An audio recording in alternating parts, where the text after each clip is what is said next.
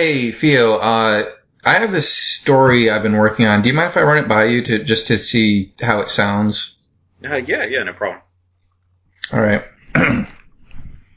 It was a dark and stormy night. Okay, hold on a second. We're like babes in the wild. Bordeaux's in the landscape of the mind. It's gonna be so subversive. They're gonna love it. So dark.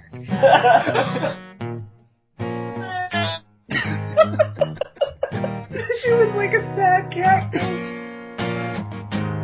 I'm sorry, but I want to be able to see out of my knuckle hair. You've opened my eyes. We are a hive mind. We are one. Oh, hey, little Nepetiz.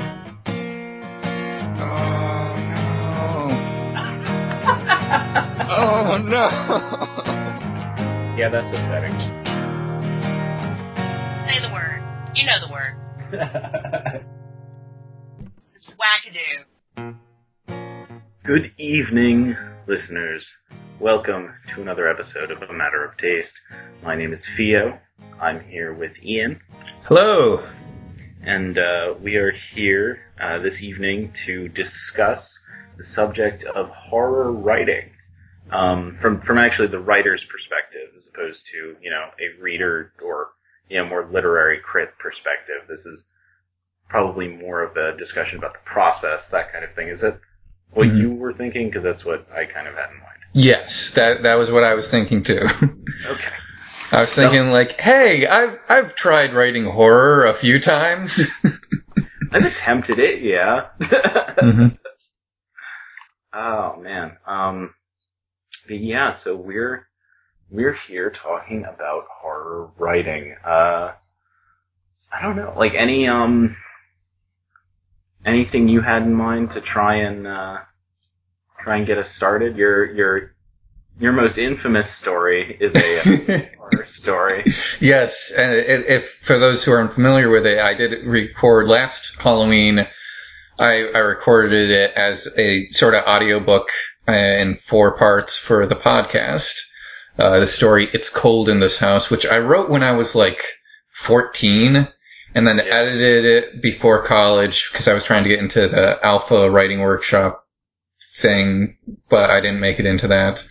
And then I read it for our Secret Potato Adventure Writing Club in college, where the other day we were throwing around. I think I was talking to Vic, and we were trying to figure out what other names did we use.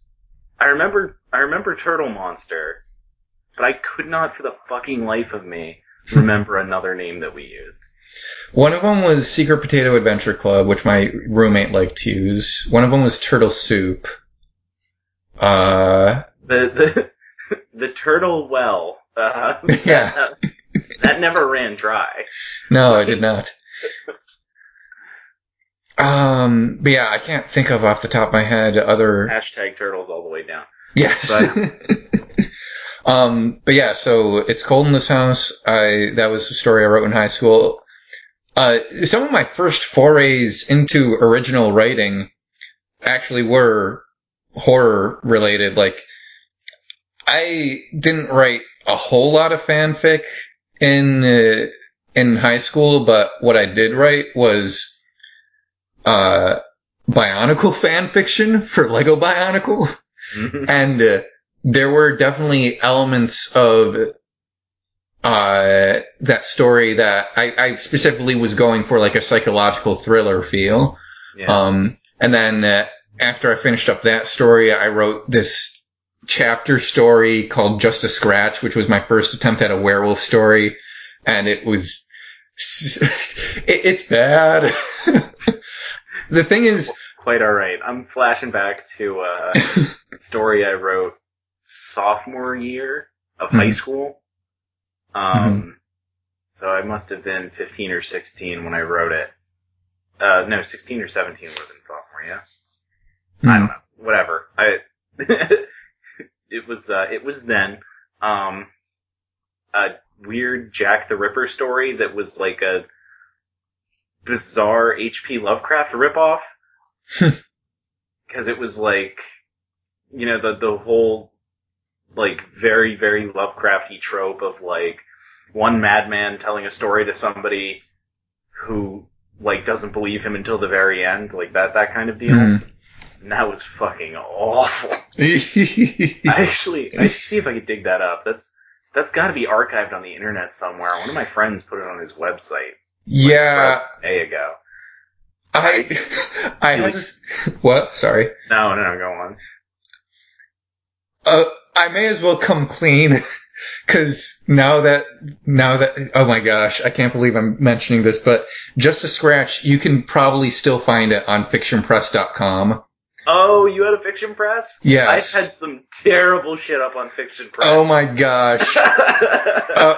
I hesitated to bring it up because I'm like, people are gonna go look and see how bad I was at 13, but oh my gosh. Might as well bring out the old skeletons from the closet. Embrace it. Embrace it. I had, like, a couple chapters of this weird story about, like, the Four Horsemen living in modern-day New York. And that was awful. I didn't know how anything worked. You're like 16 trying to write this shit. I had no idea. Mm-hmm. That was like a quasi-horror story. Mm-hmm. It was weird. I had like very specific ideas about the Four Horsemen. Wow. No, it was not good. Actually, the very first draft of It's Cold in This House is up on Fiction Press. Really? I did like a little short story collection on Fiction Press that had It's Cold in This House, an Edgar Allan Poe ripoff. Everybody has at least one Poe ripoff in it. Yeah. This really, in retrospect, a really like goth emo poem, kind of. Always good. And, I think one or two other things, but, oh man. Part of me wants to go back and look at it, and the other part of me is like, no, it'll be painful. I want to see if I can dig that up. My Fiction Press probably has the atrocious goddamn free verse poetry I wrote to my high school girlfriend on there. Oh no. It probably does. Oh, I made her man. like it was bad. It was bad. That's all I'm gonna say. Oh man. Yeah, a lot of my first forays into writing were horror stories. Mm. I think, I don't know, it provides a comforting structure. Yeah.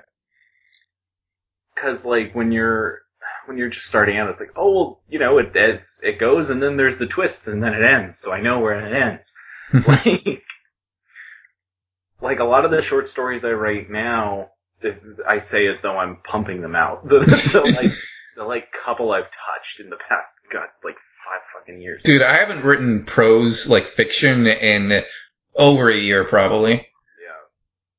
Yeah. I got a little bit of a way into an NaNoWriMo this year, but... What we're trying to say is we are incredibly ready to talk about writing horror stuff. So ready. Because we're so active in our writing careers. So active. I tweet a lot, okay? Oh, yeah.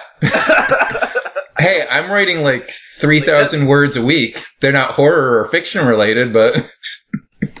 and they kind of make me hate my life sometimes, but hey... But anyway. Occasionally the things I write will be slightly horror related. Ian and I both write for a living, in case anybody doesn't know. So we do write a lot. It's just worthless trash. Yes. I agree with this sentiment. But like, the corporate mandate of how our prose is supposed to be at my job is just absurd. So I was venting the other day, and our team has a group chat of I had a sentence that was it was very clear. Mm-hmm. It was very, very clear what it was supposed to be.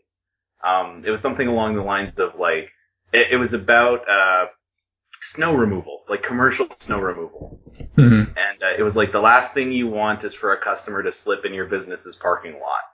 Mm-hmm. And they were please please revise this for clarity. I was like, that's what, how could, so, it's like, alright, I was working on like a mechanics shop as I was getting this feedback back. Mm-hmm. I was like, alright, so here's my next sentence. It was like, you ever think about like what would happen if a bunch of shrews, hyper-intelligent shrews, gained sentience before humanity did? Like they beat us to the sentience cake, and then like today we would live as a bunch of naked apes in shrew zoos. Buy a car.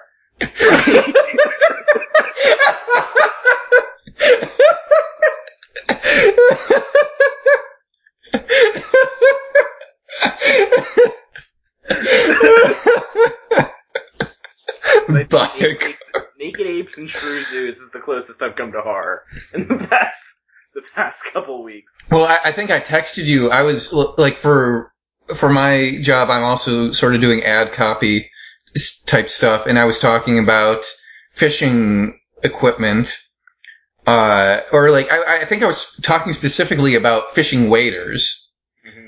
And so I texted you about this. I started one of the paragraphs of this thing off with, "Wade off into the quiet of the stream." Oh yeah, you did. That was excellent.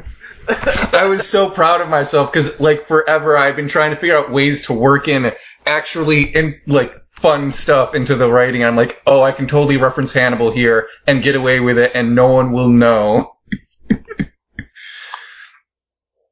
But yeah. Anyway. Big tangent. Horror writing.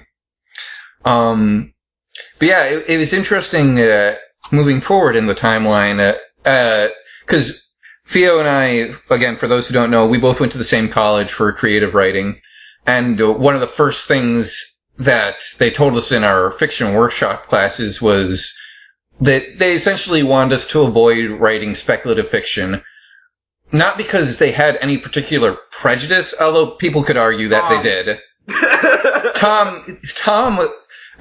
Our professor Tom, he walks into the first day of Intro to Fiction and goes, "All right, I don't want anyone under 3 feet tall in this classroom." And so basically, no elves, no dwarves, no hobbits, none of that. But the reason they did it, I understand why they did it, because they wanted us to focus on building character and natural, organic storytelling. And when you're writing speculative fiction, it's very easy to get caught up in the world building and the plotting and come up with stories that can feel a little mechanical rather than organic. Yeah, you find that a lot in like a lot of like fantasy, and I think there are people who dig that sort of thing. You know, more power to you if that's your thing. But like when I do get really irritated if I'm reading like a certain novel and they get just so caught up in, well, this is how my world works, and here are the rules of magic here, and this is how this works. And it's like, it's great. But like, who are these people, man? Like, mm-hmm. And I think that's also something very easy, which is, you know, as you were saying, it's kind of their point. It's very easy for novice writers to get tripped up on. Mm-hmm. Like, spending too much time with, oh god, there's a very easy word here. Exposition. Mm. Too much time with exposition, explaining how their world works, and how their dwarves are different, instead of actually telling us the damn story. Mm. And yeah, again, it's not to say that it's, like, obviously it's fun to build your own world, and we're not saying that that's a bad thing to do. It's just, it can get in the way of interesting storytelling sometimes. Yeah. No, this is true. But in any case, for a while I didn't really touch a lot of the fantasy or sci-fi or horror ideas I had. And I'm trying to think, most of my writing tends to deal with psychological themes anyway. But none of the stories I wrote for class in college, I don't think any of them I could say were specifically horror related. I actually didn't get back to horror until a few years ago, I was up in the Adirondacks and I had an idea for a story that I wanted to write. I'd been wanting to write a sort of like American Gothic kind of Lovecraftian type thing for a while. Mm-hmm. And that was my first time writing prose in a long time since college, and also my first time writing horror in a while. And so that was a really interesting experience of just sort of navigating this concept I had and trying to let the concept lead me rather than, because I have a bad tendency of like, I come up with an idea and I immediately know what the ending is going to be.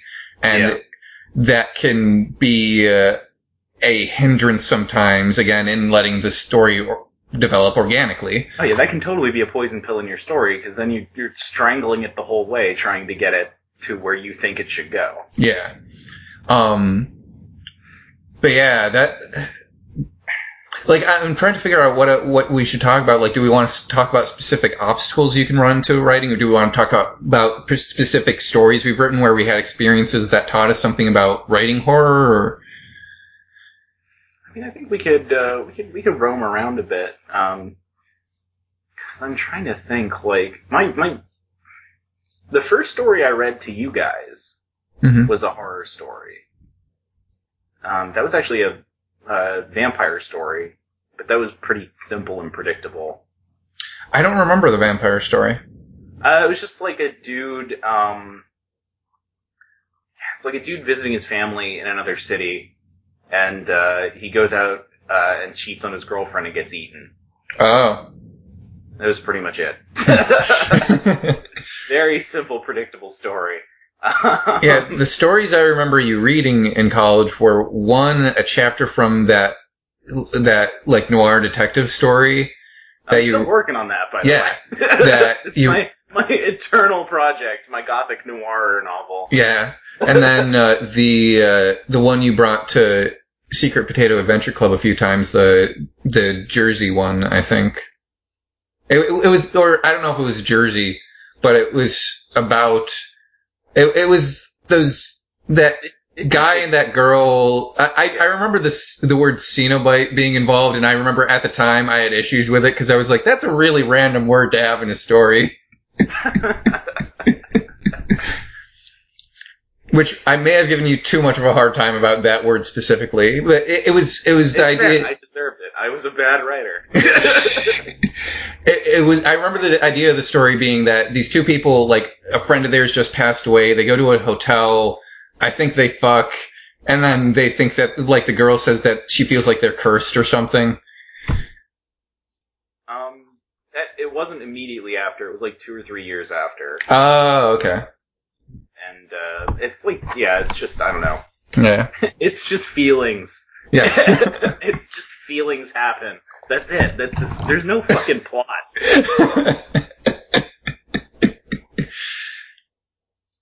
Yeah. It's like he gets drunk and her clothes have safety pins and feelings happen. The title of my high school memoirs. I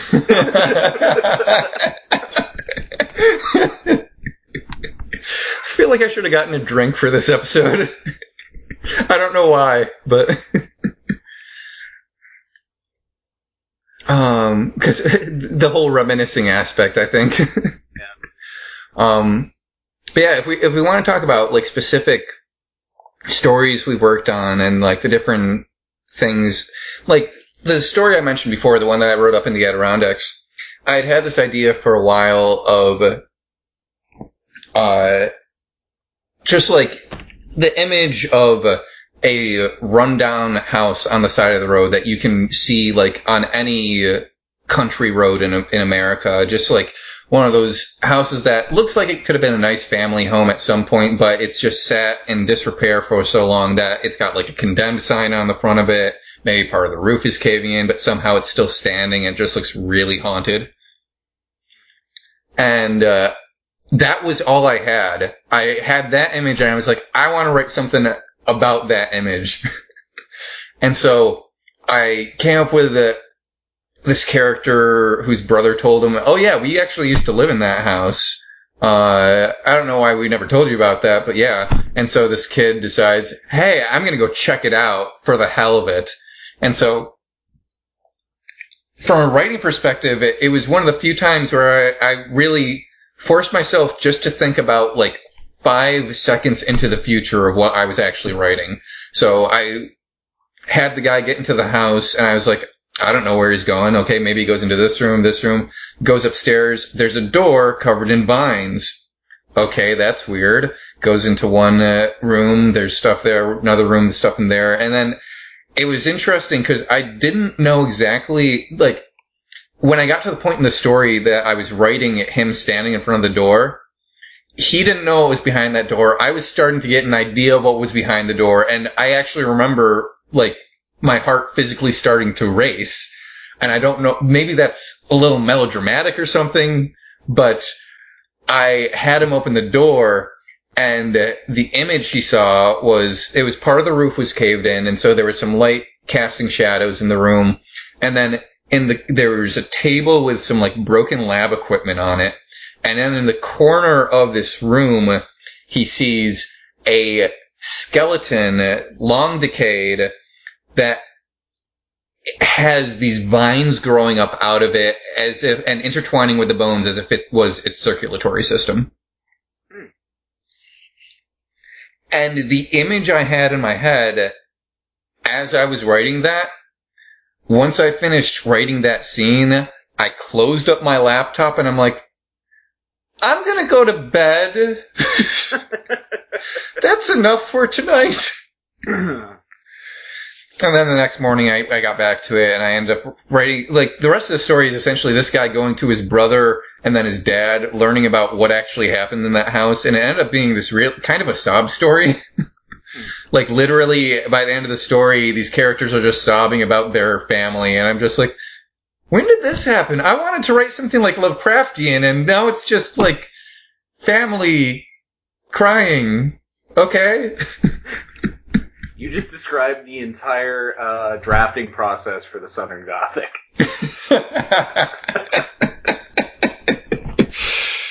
That's not fully accurate, but I wanted to make the joke. Mm-hmm. I enjoyed it. But yeah, so that's been my most recent foray into the horror genre. Honestly, like, I haven't written anything, like, written anything in the horror genre in a while. Like, I've scripted, like, D&D adventures that are sort of horror themed. Mm-hmm. That's true, I have done that. But most of my writing is like, hey, here are these horror tropes, now let me do something that's not horror at all with them. Yeah. Like, the three pieces that I'm kind of juggling around working on, one of them has entirely to do with, like, Lovecraftian monsters, but it's like a cyberpunk thriller. One of them is that, like, noir novel that I've been working on forever. Mm-hmm. That again is a lot more like kind of punchy, fast-paced, like noir tinged detective story than anything actually horrific, even if it does involve, vampires. Mm-hmm. And the last one having to do with a meeting with the devil that's a romantic comedy. So, I don't know, taking horror themes and playing with them in a different way.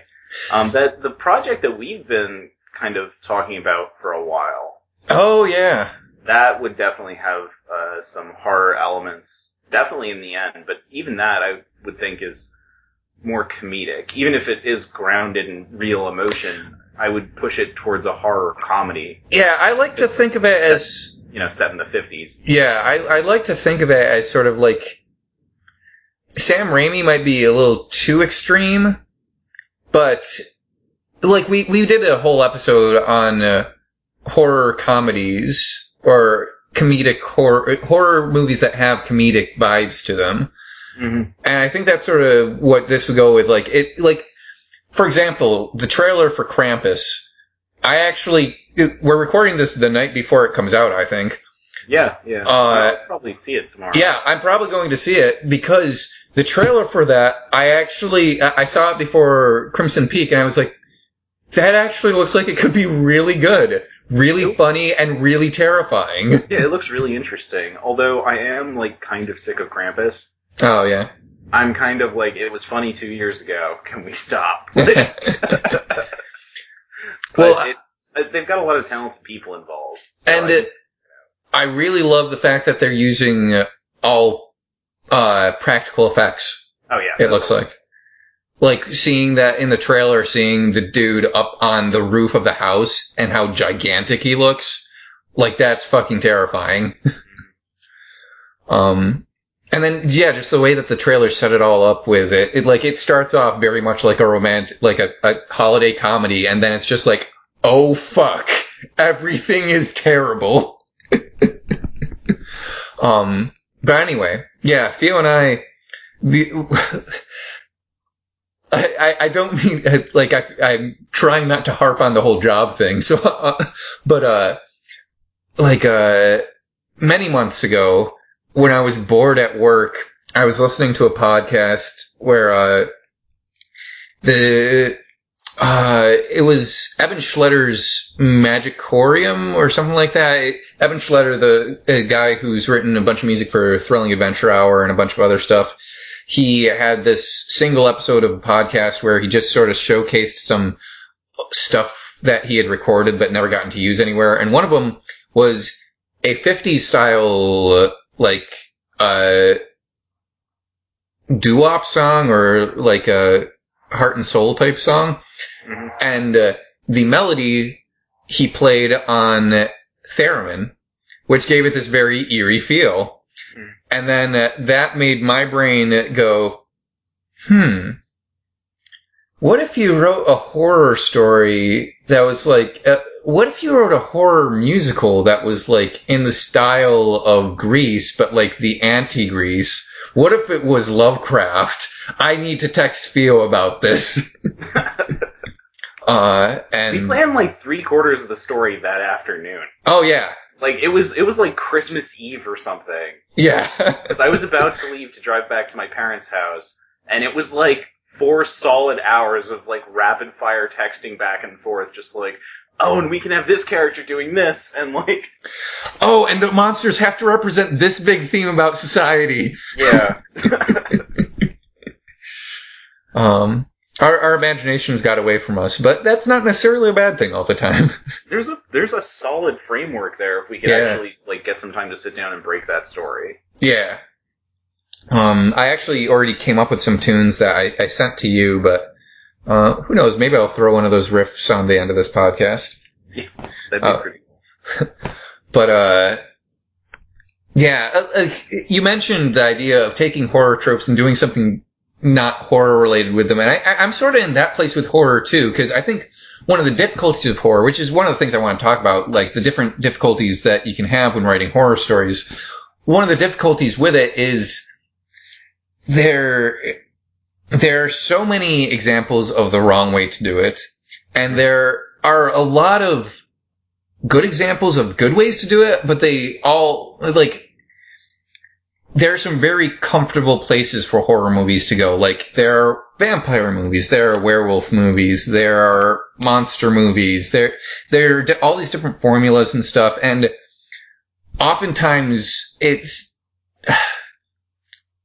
I think the whole issue is the whole idea of, like, scaring the audience. It's everyone has different ideas on how to do it, and I feel like, especially with horror movies, if you're trying too hard, it's really, really obvious. Yeah. And, like, each medium has different obstacles when it comes to actually creating a scary atmosphere. And it, like, even then, atmosphere is a different way to talk about it but, like, talking about books, you can't really do a jump scare in a book. Comic books, I think you guys talked about it on the comic books episode, how, like, the closest thing you have to a jump scare is the page turn. Mm-hmm. And so, like, those sorts of mediums obviously need to rely a lot more on creating an unsettling atmosphere or creating a psychological, thrill, a psychological situation. I don't know what I'm saying, but I think there's something. I don't know.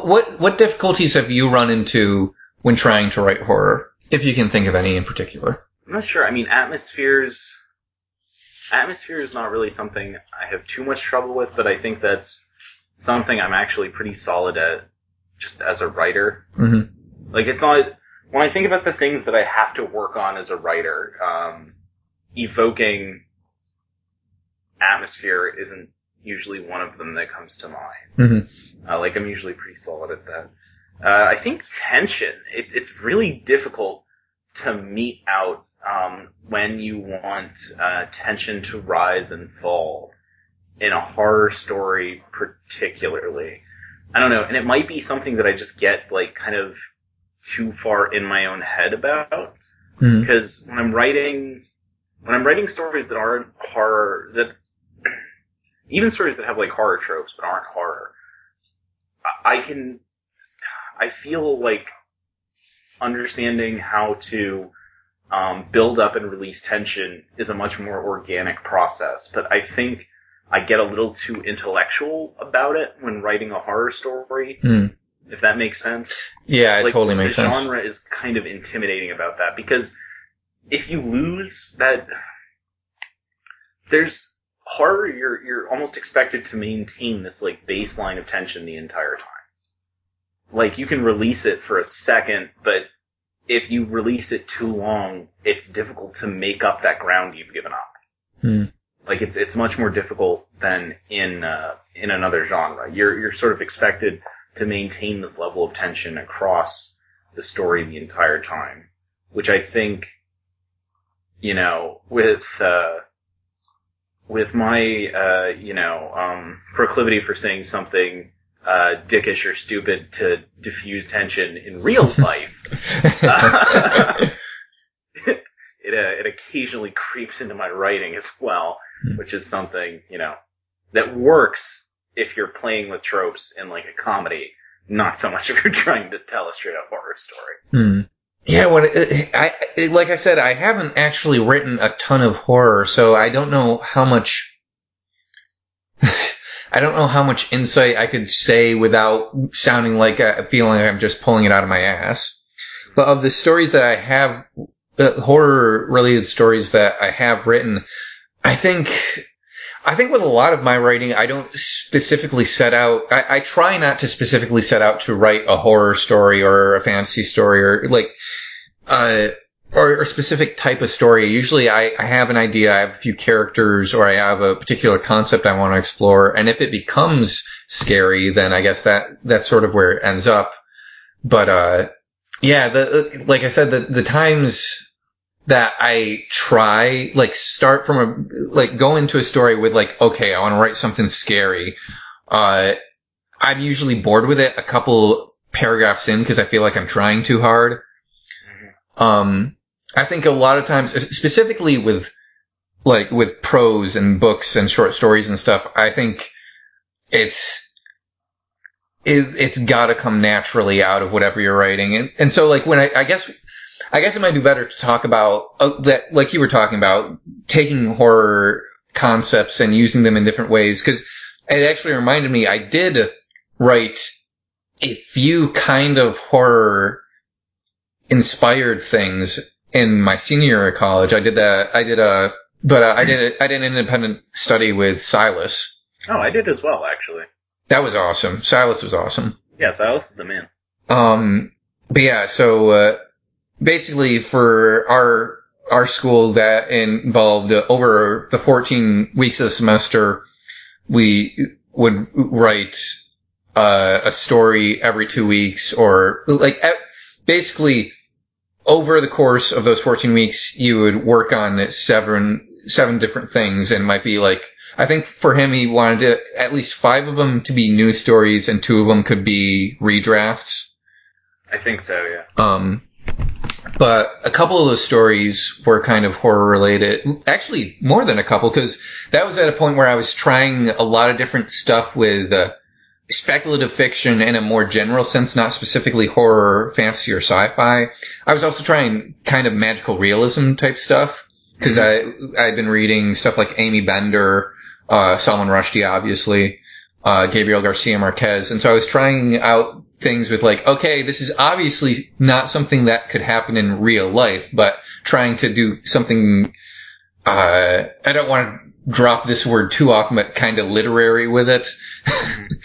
Or just more about the human aspects of it than the fantastical aspects of it.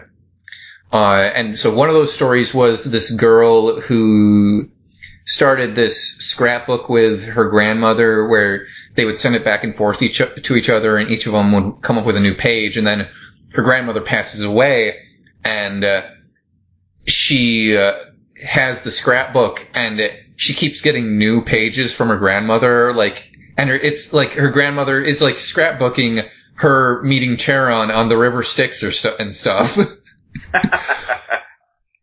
And I really liked that concept. I workshopped it with Silas, and he was like, I mean, it's a cool idea, but does it need to be there? I mean, clearly you have this whole thing in here about the relationship between this girl and her mother and this idea of letting go someone who's passed away. And I don't necessarily know if you need to take it to the fantastical realm to do that. And after I thought about it, I was like, he's kind of right. And I think that is one of the difficulties that I've had with speculative fiction in general lately, in my own writing. And since I've been trying to write horror stuff, specifically with horror, I guess, is justifying the need for the fantastical element, which you don't need to do in all writing. Obviously, there's plenty of stuff that gets published where it's just like, hey, I felt like creating this fantastical world, and that's fine. But that, another one of the stories that I wrote in this independent study was I was trying to do a different take on a werewolf story where essentially this guy, it's a very I tried to make it a very grounded real world. It's this guy who went on a camping trip with his sister, got bitten by a wolf. Turns out it was a werewolf. And so every month he turns into a wolf, and it's not connected to any huge mythology or anything. It's just something that happens. And so he has to be careful on those nights. And the story sort of revolves around this event where it's the night of the full moon. He wolfs out, and as his sister tells him to stay home, but he's like, no, I don't want to stay home. And so he, basically he looks like a regular wolf in his wolf form. He's running around, running through the forest. He runs onto a road and gets hit by a car. And the person who hits him, it takes him to the vet. And so in the morning, he wakes up in this cage at the vet, and the vet walks in and he's just like, what are you doing here? Because he's a human now. And I really like that as a concept, but trying to justify it in the context of this sort of sibling story I was telling at the same time, where this guy was trying to reconcile him being a monster, for lack of a better word, with his sister having been also kind of mauled by this werewolf. Even though she wasn't bitten, and so the curse didn't transfer to her or something. I didn't get too deep into the mechanics. But I was trying a bunch of different things, which I'm proud of myself for trying, but none of it really came to a head at the end in a way that was satisfying. That is a good scene, though. That was taking a werewolf to the vet. That's a pretty good scene. Well, and then his sister has to come pick him up from the vet, and she brings a change of clothes for him because he transformed back into a human in a cage and he didn't have any clothes. Yeah, there are a lot of things I liked about the story, but whenever I tried to push it further into okay, what's the actual meaning here? What am I trying to say with all this? It was not working.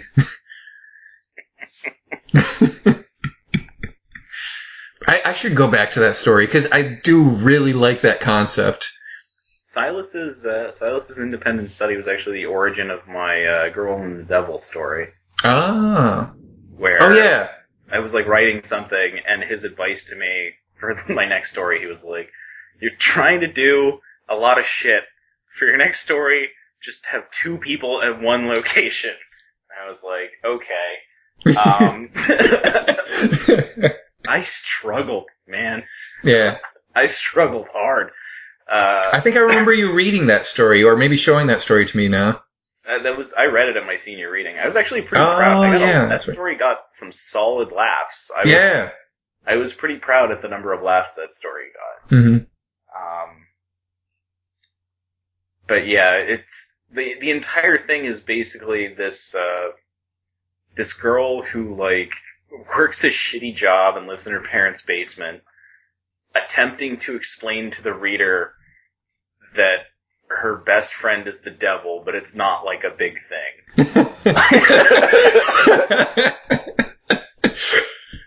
Which I think is an inherently funny concept. Yes. And, which I'm kind of, again now, trying to work into like a romantic comedy where the devil is literally like the best friend who's giving advice.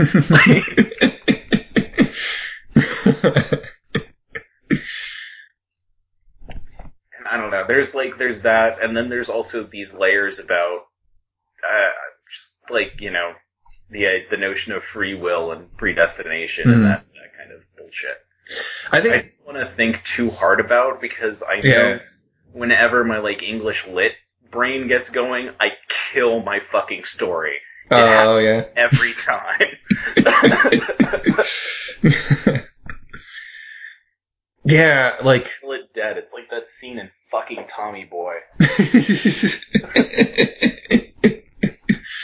Let me see if I can get those burners started up for you again. But no, I know what you mean, and like that also reminded me that one of the other issues that I had a lot with the stories that I wrote in college was most of our classes were short story. Most of our fiction classes were short story classes because those are just easier to workshop. The one novel class we did have was more about learning the discipline of writing on a regular basis than actual novel writing, which that class helped me write my rock opera. So even though I wrote crap for the class, it gave me the discipline to finish my rock opera. So that was good. But a lot of one of the issues that I kept running into with a lot of my short stories was, you know, like almost always inevitably someone would be like, you know, this might be a better concept for a novel. And I'm like, oh, fuck.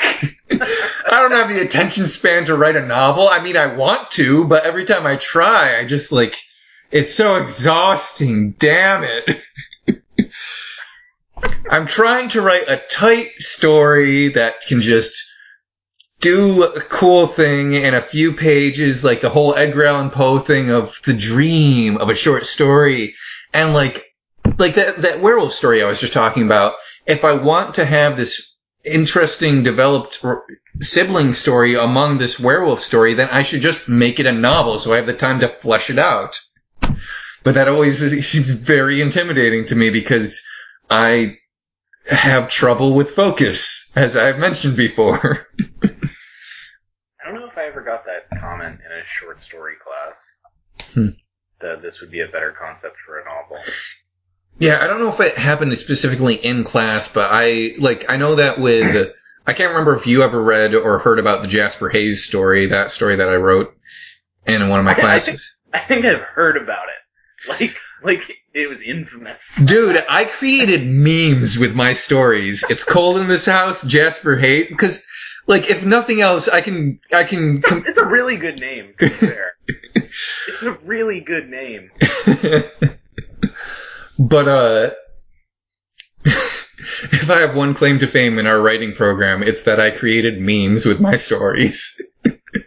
But, yeah, like, I was running my Jasper Hayes story by TJ, I think, once, and I was talking about the different stuff I was trying to do with it, and he was just like, you might have a novel here, or maybe it was Louis I was talking to. One of them, they were just like, yeah, you might have a novel here. And I'm like, I don't want a novel.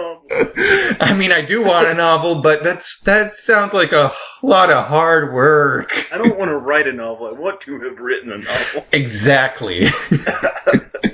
The bane of every writer. It's like literally every writer's thing. Oh, man. Hashtag writer problems, man. Hashtag writer problems. I remember for one of my short story classes. Do you remember the story I wrote, Green Stick? No. It was the one that kept like washing back and forth in time as this dude gets lost in the woods on like New Year's Eve. I do not recall the story. I may not have read it. Like he's like at a party and then he gets lost in the woods. Was his name Will Graham? No. No. But I remember sending this story out for a workshop, and then one of the people in the class, who we I remember in like Super Turtle Club, what have you, just being like, dude, this guy's critiques are the fucking worst. Just, he doesn't know what it's like to people. But I remember him being like very blunt with me, like, it's like, so we go through all this, and then the end is his friend is screwing his ex-girlfriend, and I was like, well, yeah, that's what happened. Like, he like walks in on him, he's like this upset about that. I was like, yeah, he's fucking, like, why? Like, what is he fucking upset about? Yes, he's upset about that. Like, workshop, I couldn't say anything, but I was sitting there like, who am I? What? Yes, he's upset. Yeah, that seems like something to be upset about. They broke up like a week ago. I remember just being fucking flabbergasted at that response. Were there people who agreed with him? I don't even remember, dude. Like, it's one of the, like, that is the bit that's stuck in my memory. Mm-hmm. You know? Yeah, he was not old. He was kind of off base on a lot of things. Yeah. My heart went out to him, but he wasn't the easiest person to get along with. Excellent prose and just terrible plot structure. Yeah. If I remember correctly. Mm-hmm. If you could channel that inability to people into, very, like, unique and, like, obtuse characters, then it would work. He would try to write these, like, very naturalistic, like, stories, and it would just never work. Hmm. I do remember that. I was like, dude, people don't talk like that. Like, yeah, we had a lot of interesting folks in our writing program. I was like the person whose story involved somebody going out and buying bags of whiskey. Do you remember that? No, I might, it seems vaguely familiar. Oh my. I mean, part of me is also like, I don't think anyone from that program besides friends of ours would be listening to this, but like part of me, like in the back of my head is paranoid that like, oh crap, is someone going to listen to this and feel like we're shit talking about them? I mean, a little bit we are. Again, my heart goes out to these people, but perplexing shit that got submitted. Yeah. I personally have submitted some perplexing shit to workshops. Yeah, I've also done so. It's writing. It's college. It's a place to make mistakes. I like to think I was kind to people. Yeah. Very, very cordial in critique letters. But horror writing. Horror writing, though. Yeah, so, like, that's the thing. When it comes to writing, I don't know if I have particular issues with horror specifically, because I try not to get too caught up in worrying about the genre of whatever I'm writing. I more get caught up on, like, oh, is this concept too big for a short story? Or, oh, are all of these elements necessary? Would I be better off just writing a realistic story about this concept? Yeah. But I do think one of the advantages of speculative fiction in general, and specifically horror, is the ability to go, like we've talked about this before, the ability to go to these darker places, or these, yes, sometimes melodramatic places, but you can find truth in them sometimes, and they can be really powerful, and you might not have, it's almost like a safe, like, I know that we've talked before about how it's almost a safe place to discuss these concepts without seeming like a complete psychopath. Yeah. Yeah, anytime I've tried specifically to write a scary story, it usually ends up more depressing than scary. Like, I remember, this wasn't like really a horror story, but I remember I tried writing in high school, I think it was in high school, or maybe it was college. I tried writing this story where I was like, okay, I don't write fun stuff ever. I'm just going to write a fun story about zombie killing. And so I have this first page of, the first page is this guy going into a warehouse and just gunning down a bunch of zombies and having like a counter for how many kills he gets. And I'm like, yeah, badass. This is ridiculously over the top. And then on the very next page, he finds this dog in an alleyway, and like the rest of its litter is kind of zombified, but he can tell that this one isn't sick, and so he takes it in and puts down the rest of the puppies. And I'm like, why? Where did this come from? Like this was supposed to be fun. Why would I do this to myself? Exactly. Oh man. My brain sometimes. So yeah, since then I have not gone out of my way to try to write something fun, because I know it's not going to end the way I want it to. I can usually keep the fun levels. I don't know.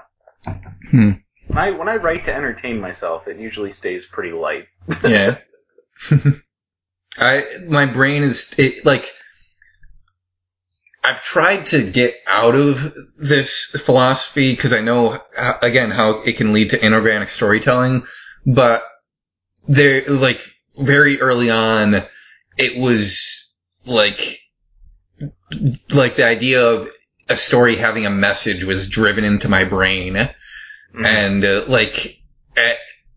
even when I'm just like beginning a story or something, like a part of my brain is always thinking like, but what's the meaning here? What's it about? And so I'm like, shut up, that side of my brain. They'll just feel it out, see what happens. Yeah. But I do sometimes get buried under the weight of purpose. No, I feel the same way. The burden of purpose. I definitely feel the same way. I concur. Mm-hmm. I think, like, one of my favorite bits of advice I've learned about writing in general, which I think may have actually come from senior portfolio class, was the idea of, I can't remember which writer talked about this. It might have been like John Updike or Andre Dubus or something like that. But the idea of, the image of, when you're writing, think of it like driving at night with the headlights on. Mm-hmm. You can only see so far in front of you. So that sort of, like I was saying with the story, like I was talking about before with the American Gothic kind of story, trying to let the story lead you as well as you can, which, like, we haven't really sort of stepped back and talked about, like, the way that writers can be with stories about, like, letting the story, like, yes, a lot of it can sound really pretentious sometimes of, like, oh, the characters talk to me, or, oh, the story is leading me in this direction or something like that, but sometimes it's a helpful way to think about writing, to get yourself out of the way. On the other hand, it can be kind of pretentious sometimes. Yeah. Yes, it can be. I always feel bad because, like, I'll say that and I'll be like, why do I sound like a dick when I say it? And Ray Bradbury sounds amazing. Like, Yes. I'm literally, like, it's most of the same words. Just like, I just sound like a fucking hack. Yeah. But that is literally the only difference between me and Ray Bradbury. There, somebody had to say it.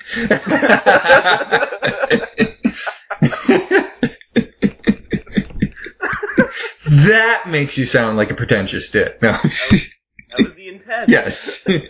Yes. Success. Nailed that one. That makes up for my sleeping on the VeggieTales bullshit. Oh, jeez. I can't believe we didn't even mention that on the podcast. For those who are wondering what he's talking about. Out of nowhere. I mentioned a quote on Twitter today, and I just wanted to see if anyone would recognize it. It was from VeggieTales. Yes, I watched VeggieTales as a kid. Yes, I still, in retrospect, think of it as some of it as kind of funny. They weren't terribly...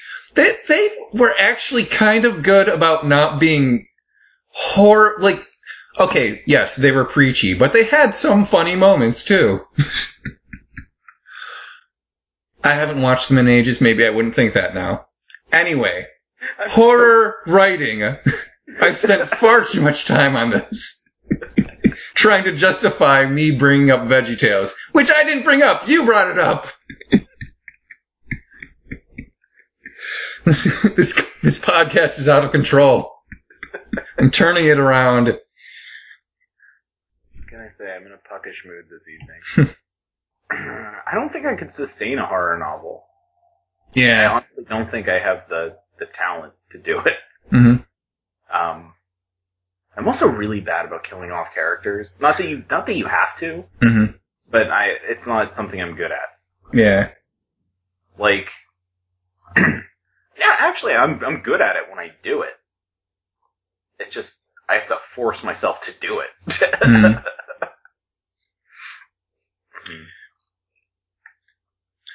I can't think of any stories I've written actually where a person died in the course of the story. I've written stories like if any of my stories involve death, it's usually after someone has died. Mm-hmm. And it might even be immediately after they've died, but I can't remember, looking back on all the stuff I've written, ever writing a death scene.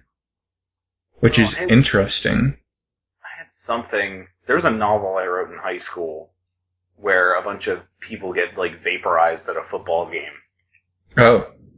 But that doesn't count. That was also bad. That book sucked.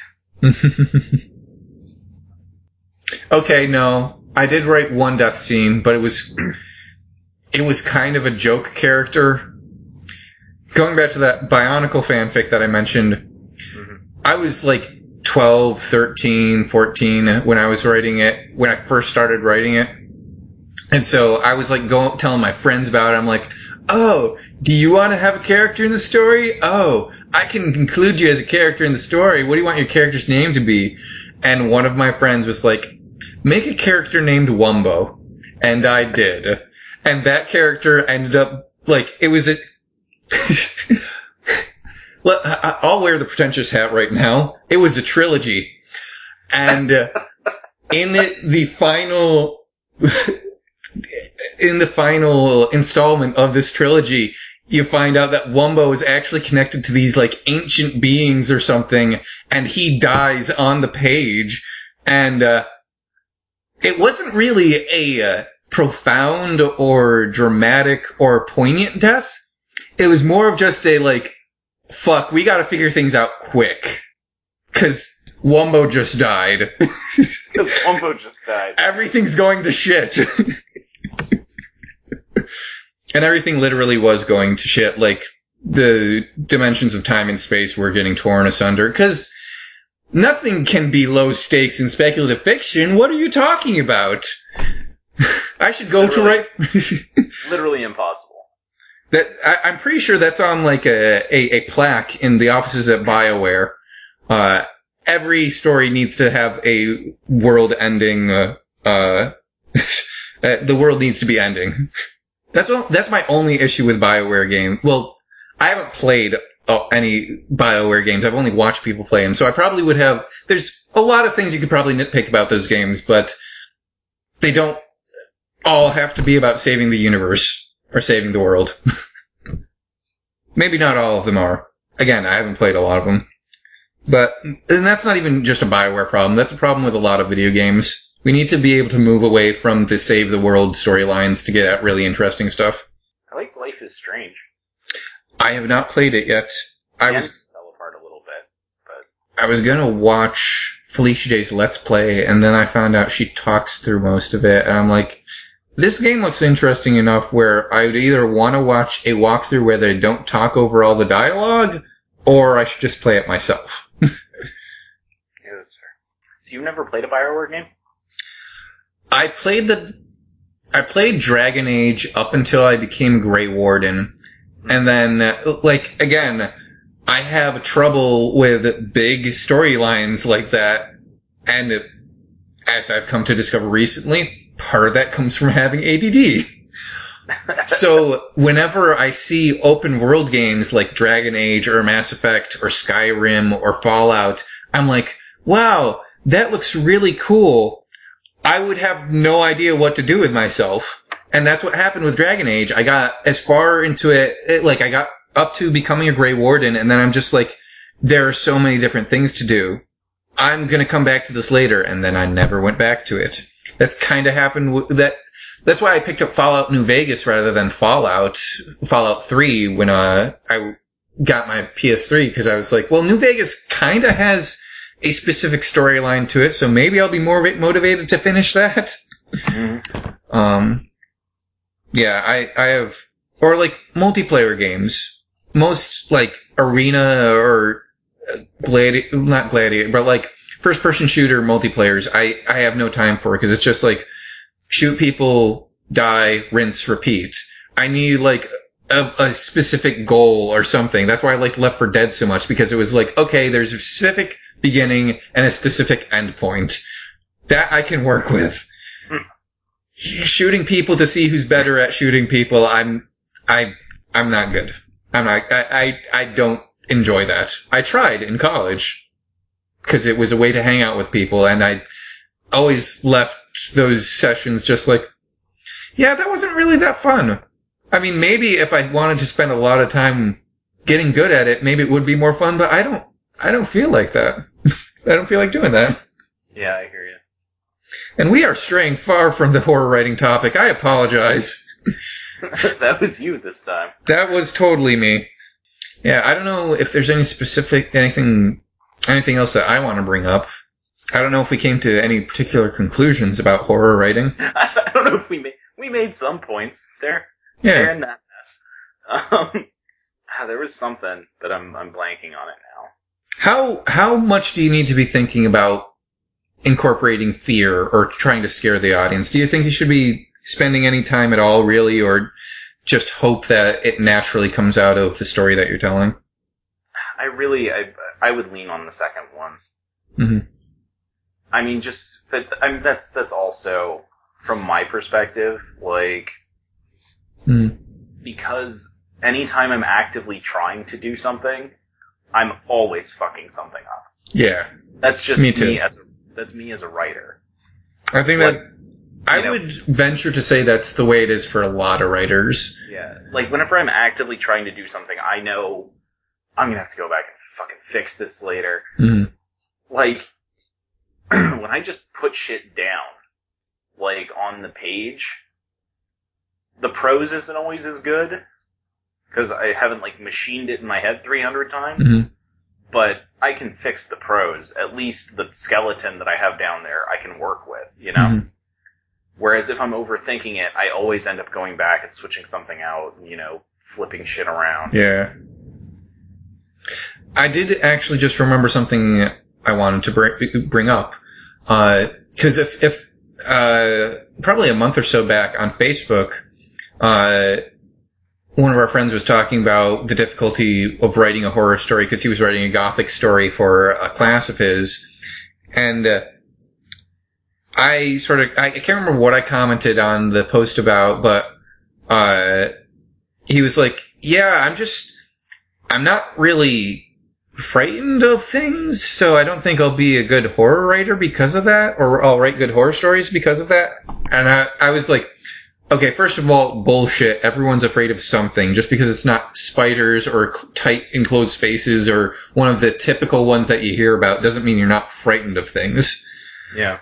But I guess one of the things I did want to ask was, well, there are two things I'm thinking about. One, what it takes to be a horror writer. Like, do you think anyone can be a horror writer? And two, the dangers possibly when you're writing horror, because I know that one of the things that I've run into when writing certain things is that, like, I'll get, and Stephen King talks about this, I think.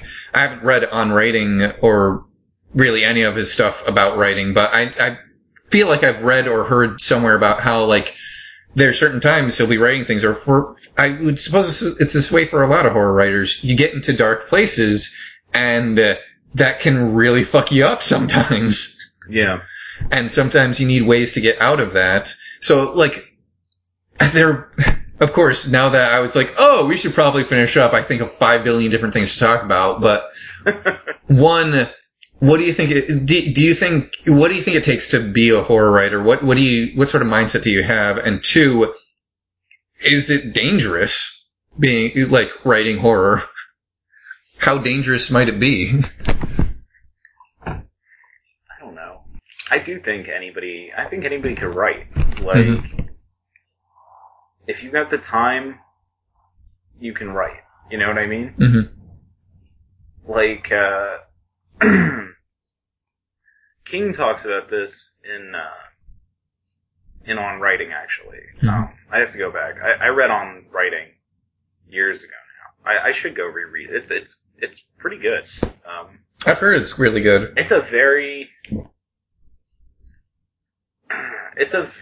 very, like, I want to say, like, blue-collar approach to writing.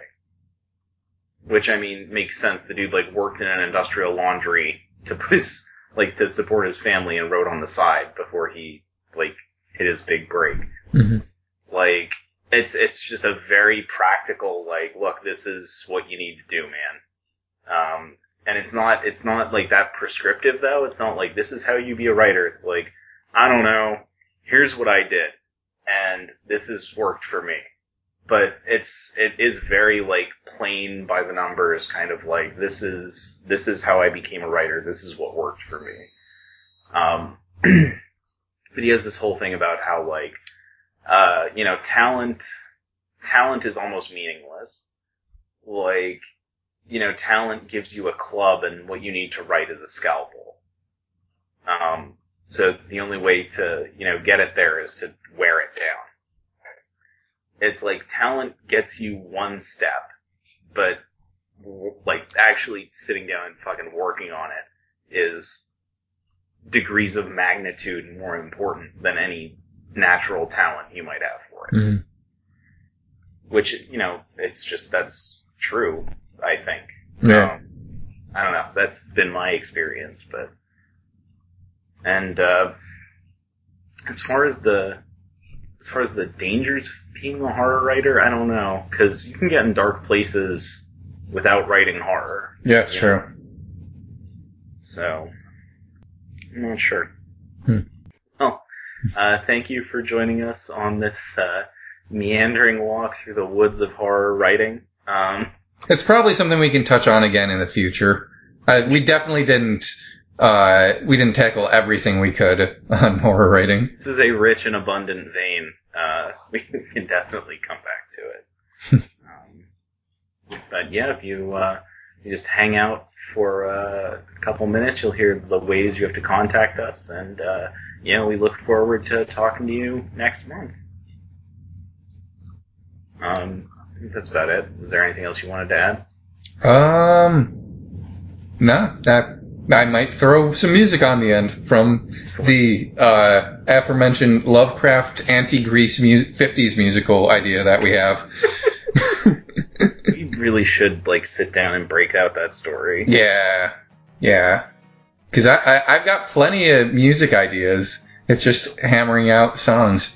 Well, maybe we'll plan a weekend or something. Yeah. Good night, everyone. This has been A Matter of Taste. If you'd like to get in contact with us, email us at amatteroftastepodcast@gmail.com. Follow us on Twitter at AMOTpodcast. Find full episode posts at amatteroftastepodcast.blogspot.com. And follow us as A Matter of Taste Podcast on Tumblr, Facebook, and iTunes. Thanks for listening. This is my design. Yeah, this is my design.